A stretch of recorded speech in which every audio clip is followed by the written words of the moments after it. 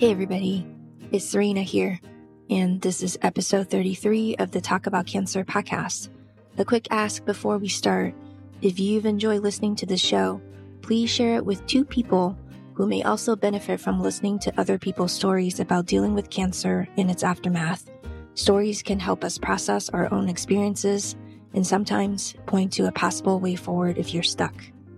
In today's episode, Laura explains how being diagnosed with cancer gave new meaning to her work as a healthcare advocate, and that advocacy was also what got her to push through her cancer treatment. Let's dive into her story now, and I will check back in with you at the end. Welcome to the Talk About Cancer podcast. Let's start with a quick intro and have you tell us a little bit about yourself, who you are, where you're from, and anything else you'd like to share with our listeners.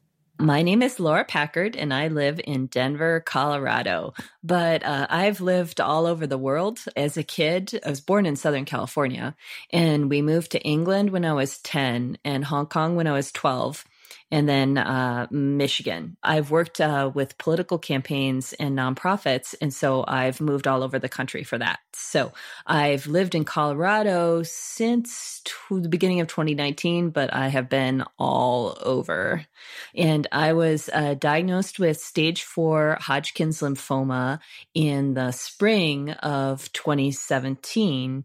And concurrent with that was when Congress was attempting to repeal the Affordable Care Act, which was the insurance that was keeping me alive. So that really got me to step up my activism because while I was going through treatments, I also was fighting to keep the insurance that was paying for those treatments. If you can reach back in your memory, although most people remember this like it was yesterday, what was it like to find out that you had stage 4 Hodgkin's lymphoma? Well, I wasn't expecting it because my experience of life was that is an extremely healthy person. So I had this cough that never really went away. At the beginning of the year, I went to urgent care and they gave me some antibiotics. They diagnosed me with a mild pneumonia and said, coughs linger. It can take a while to go away. So I took the medicine. I felt better. My cough never really entirely went away. So then I went back to the doctor because I was getting ready to go to New York to speak at a conference. So I figured I'll go back, I'll get one more round of antibiotics, that'll kick this thing. And that's what really started everything in motion. And it was quite a shock to have to change your mental image of yourself immediately from I am an extremely healthy person to I have stage 4 cancer. Yeah. And one of the questions that I had was just because I am someone who's never been kind of an independent entrepreneur, consultant. I've always relied on a big company to give me my insurance. What was that like to have to navigate our healthcare system? And I know on your website you said that Obamacare saved your life, but I also know that there are also a lot of challenges with that system. So can you tell us a little bit about what that was like? Well, if you aren't working for a big company where you have one plan, even going to healthcare.gov and looking through all the options, it can be hard to figure out what is the best thing for you. And that's something that I'd had to do every year since the exchanges opened up in 2014. So at the end of 2013, I had to select a plan and do it every year. And since 2014, I've lived in Michigan, Nevada, Colorado. So, I was selecting insurance plans in 3 different states over time. It's not something that even experts can do really easily. And in fact, right now I work with a friend that is an insurance broker to sort of talk me through the different options and what's the best thing for my situation. So I was really winging it, but at least with the Affordable Care Act exchanges, you might select a plan that's better or worse for your particular circumstances, but you're never going to wind up with a junk plan that doesn't cover what you need. It's just how much you pay out of pocket. Some plans are maybe a better fit for your particular needs.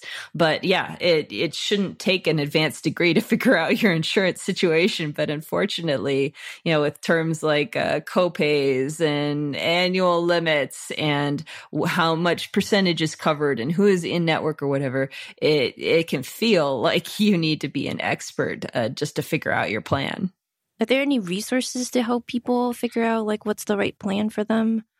Well, it is free to work with a broker if you make sure you work with somebody that is reputable and that isn't going to steer you to a junk plan because they get a bigger commission or whatever. But you can work with an individual, an insurance broker. Sometimes there are navigators, community assisters that can talk you through this, and that shouldn't cost you anything. And in fact, if they want to charge you something, then there's something wrong. So there are experts out there to help you. It can be helpful when you're figuring out your insurance situation for next year to take a look at your tax returns and take a look at your records and figure out how much you spent on medical this year and then sort of guesstimate how much you might need for next year. But I mean, that can be hard to do when your health is unpredictable, when life is unpredictable. I mean, nobody expects to be hit by a bus tomorrow.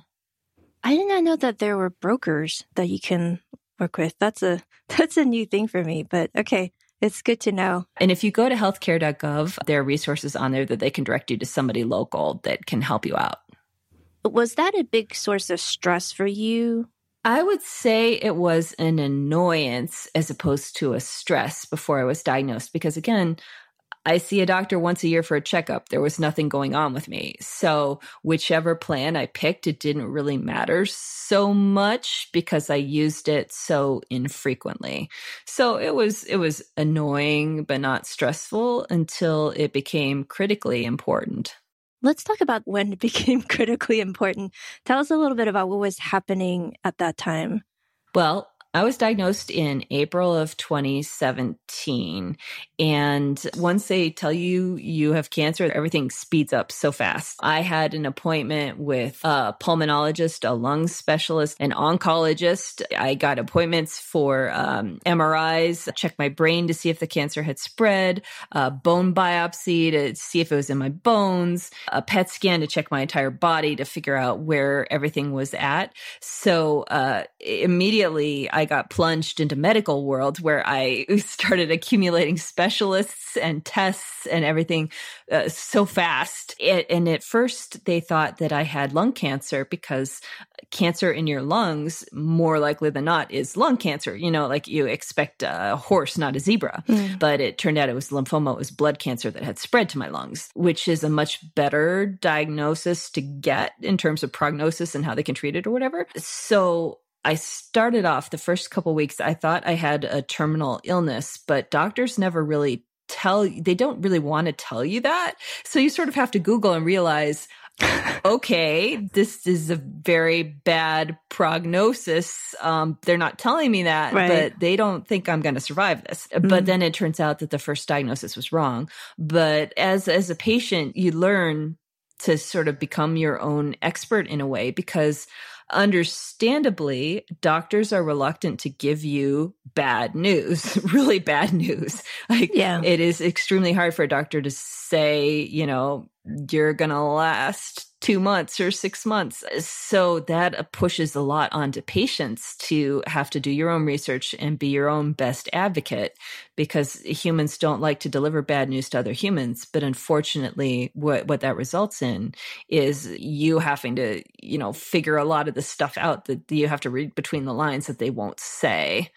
Yeah, definitely. I was just working on another episode yesterday, and it's just a theme, right? Another guest of mine was like, just give it to me straight, right? Like you think somehow you are saving my feelings, but really you're saving your own. Right. Because I need to be fully informed to be able to make the right decisions for myself. And you're really just avoiding having a hard conversation with another human being. Exactly. Which is something that medical schools and the medical profession just needs to continue to work on. It's really unfortunate. Well, I found out after the fact, I asked my oncologist after I went through all this treatment and I was in remission, I said, so if it had been lung cancer, he said I would have made it through Christmas. So he would have given me, like 6 months to live, but they never said that. Right. And so just thinking about that, like you mentioned, since you moved around a lot, maybe you didn't have as large of a support network around you. And then being a, self-employed person, having to navigate a lot of this insurance stuff on your own takes a ton of time. And dealing with a stage 4 diagnosis is also incredibly scary. Where did you find support to get through that period?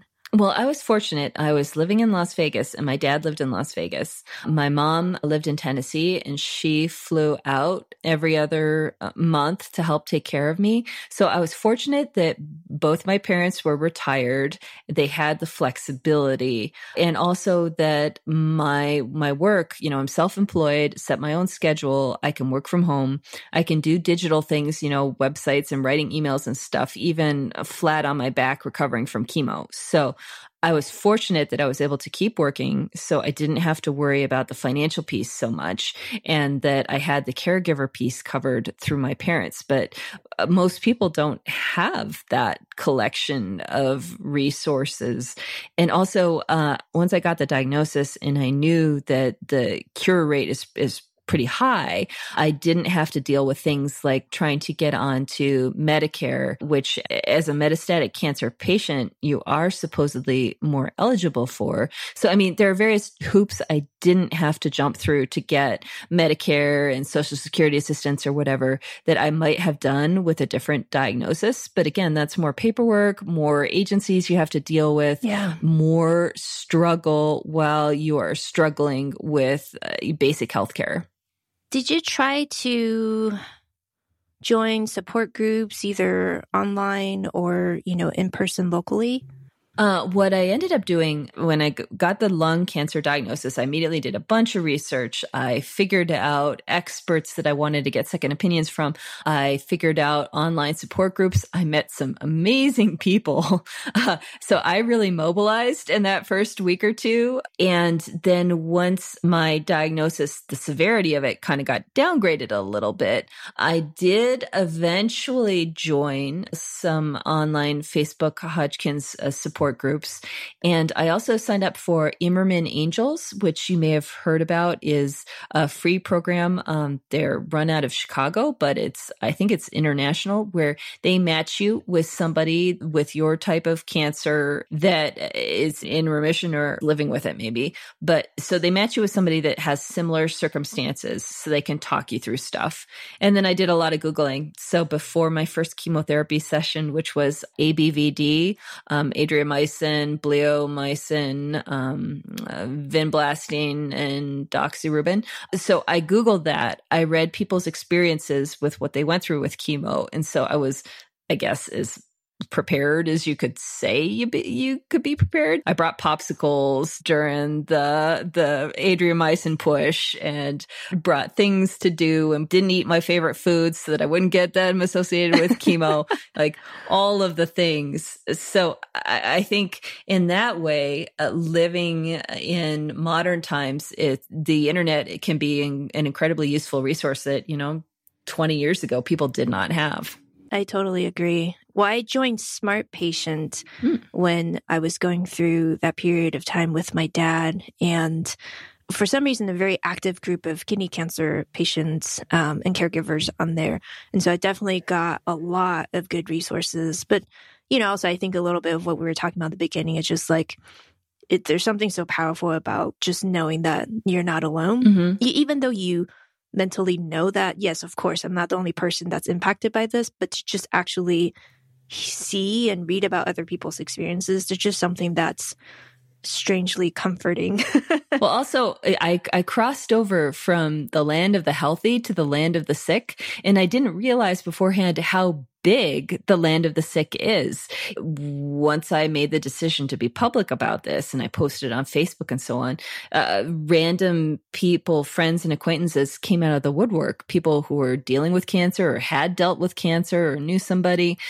So even for a rare disease such as Hodgkin's lymphoma, which is a couple 100,000 people in the US have it, I think, it turns out. And actually, two of my friends were among them. So just there's this veil between the world of the sick and the world of the healthy. And then once you cross that veil, you realize just how many people are a part of that world that you just had no idea because you weren't speaking that language.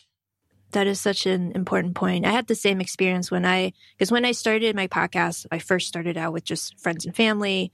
And in that process, I had a couple of friends who came forth and was like, oh yeah, my dad was sick with cancer all my childhood. It's been like a big boogeyman for me. I was like, wow, I've known you for 10 years. We've never talked about this. I had not known.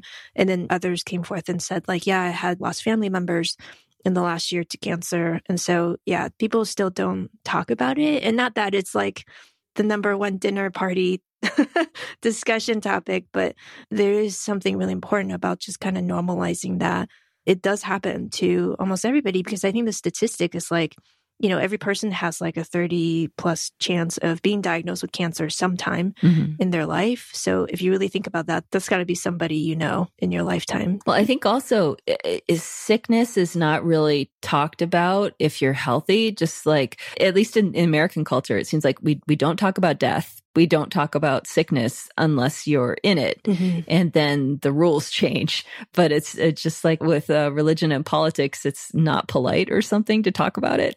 Yeah, that is right.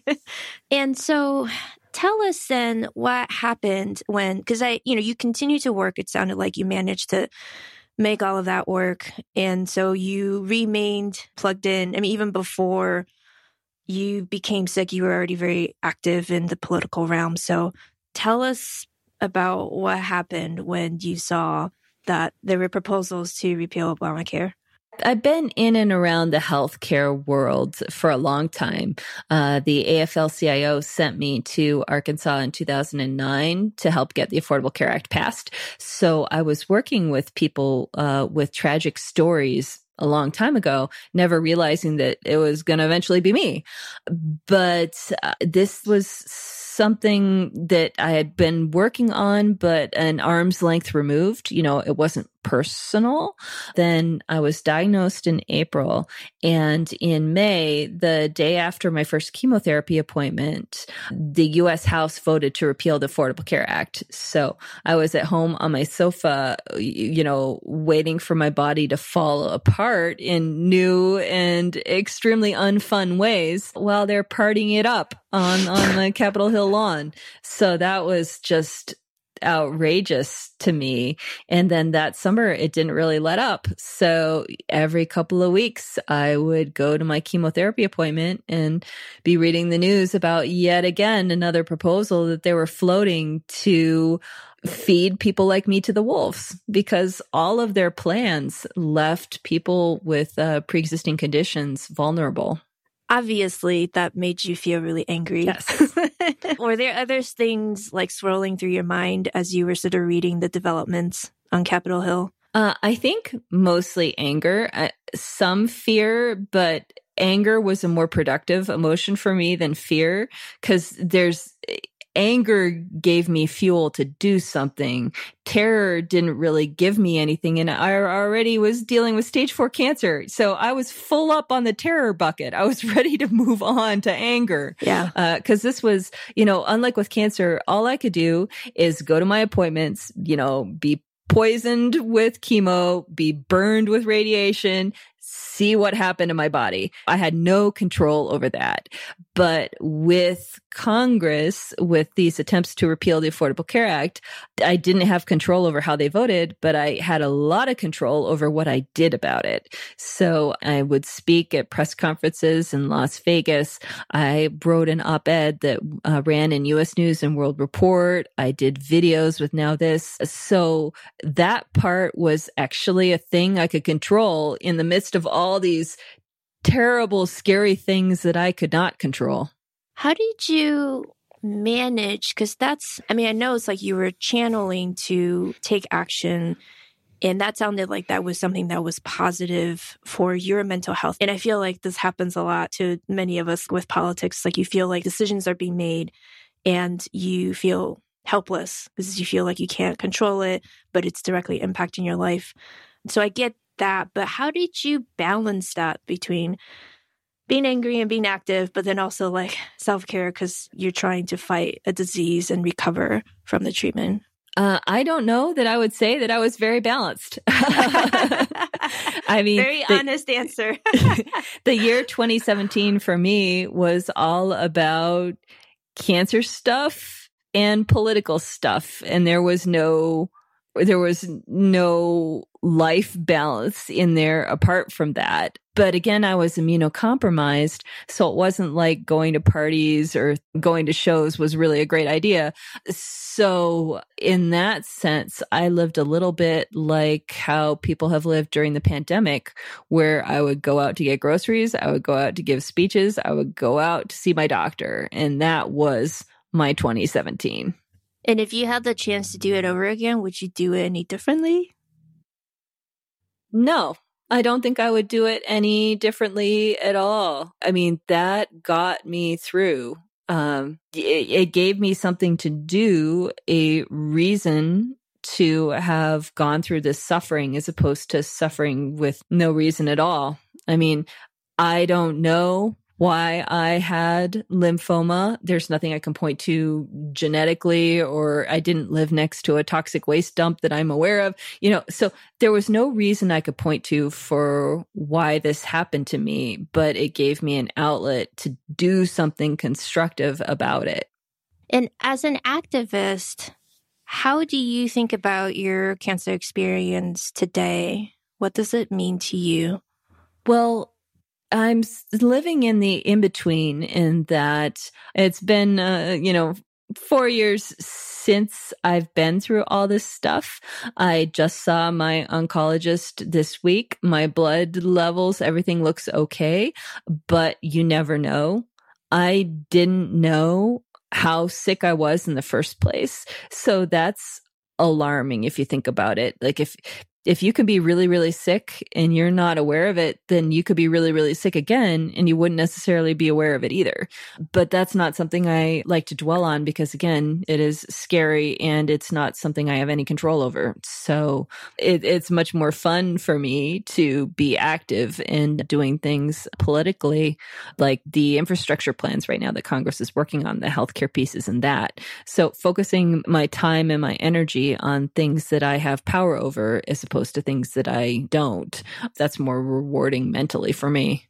And is there anything that you want the listeners to be aware of in terms of healthcare activism right now and how they might be able to pitch in if that's something that they're interested in? Well, in the wake of all the battles of 2017, I founded my own nonprofit called Healthcare Voices to help advocate and guide for people with healthcare stories like mine.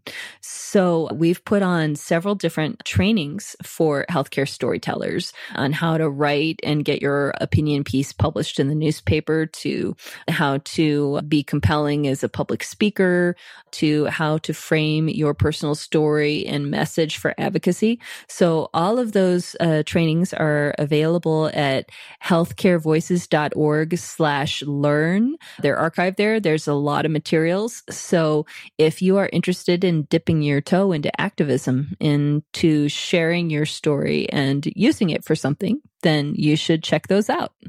Awesome. Any other thoughts or words that you want to share with the listeners just based on your experience? Well, I would say activism was a really therapeutic and powerful outlet for me, but nobody is required to share anything that you don't want to share. This is an option for you with your personal story, but nobody is ever going to demand it of you. And if what you need to do is take care of yourself and get through what you're going through, then you should do that. If you are willing and able to do something about that experience, there are many groups that would love to hear you. But again, you are not obliged to do anything you don't want to do. This is an option, not a requirement. And I find that, at least in the communities that I'm a part of, what a lot of survivors and patients find helpful is creative advocacy, finding community through things like music and writing, and that may be a little bit more accessible if they don't want to be super, politically involved, because I think that's a bad word in this country right now. Well, also, whatever you're going through, whatever condition or disease, there probably is a nonprofit group for that. So, for example, I do some volunteering with Leukemia and Lymphoma Society. And with that, we had just had a virtual day on the Hill where we lobbied our senators and our congressperson to vote for bills that would help leukemia and lymphoma patients and survivors. So you can get plugged into whatever organization covers what you're going through. And that might be a good way to get started because, again, this lobbying day, it was virtual. It was maybe 5 people or so in a Zoom with a congressional staffer. So it was not all on you to do anything. So that also might be a good way for people to get started and get plugged in. Yeah, that's a really good point, because I was just thinking, how do people stay up to date on what's actually happening on Capitol Hill? Understand what the impact may be, because so many of those things are so complicated. And by the time it gets to you, you're like, I don't actually know what this means. So yeah, going through the different associations, they generally would have a team that helps to interpret that type of information. Mm-hmm. Yeah, maybe you start by signing up for their email list and get educated and see where you go from there. Awesome. Aside from Healthcare Voices website, where can folks connect with you online? I am on Twitter at L Packard. That is probably the easiest place to find me, although I also have a Facebook page and Instagram account, Laura Packard Activist.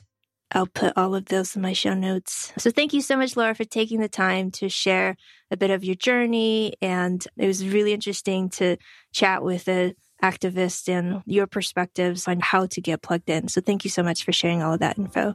And thank you for your time. When I first heard about Laura's story, I didn't understand how she was able to continue her advocacy work in the middle of her cancer treatment. As we all know, cancer treatments can be incredibly draining physically and emotionally. So going to a public meeting to challenge my senator's voting choices would be nowhere on my to-do list. But that's exactly what Laura did. But it all made sense when she explained, which was that as challenging as our political system is, and as controversial as Obamacare is, it was still something that she had a better chance of affecting than her cancer. The juxtaposition of this as everything we need to know about the cancer experience. And that's a wrap for today. Please consider following the podcast if these stories are helping you deal with your cancer experience. Also, I very much welcome any feedback and suggestions you may have for the show. You can contact me at info@talkaboutcancerpodcast.com or find me on most major social media platforms. Thank you for listening.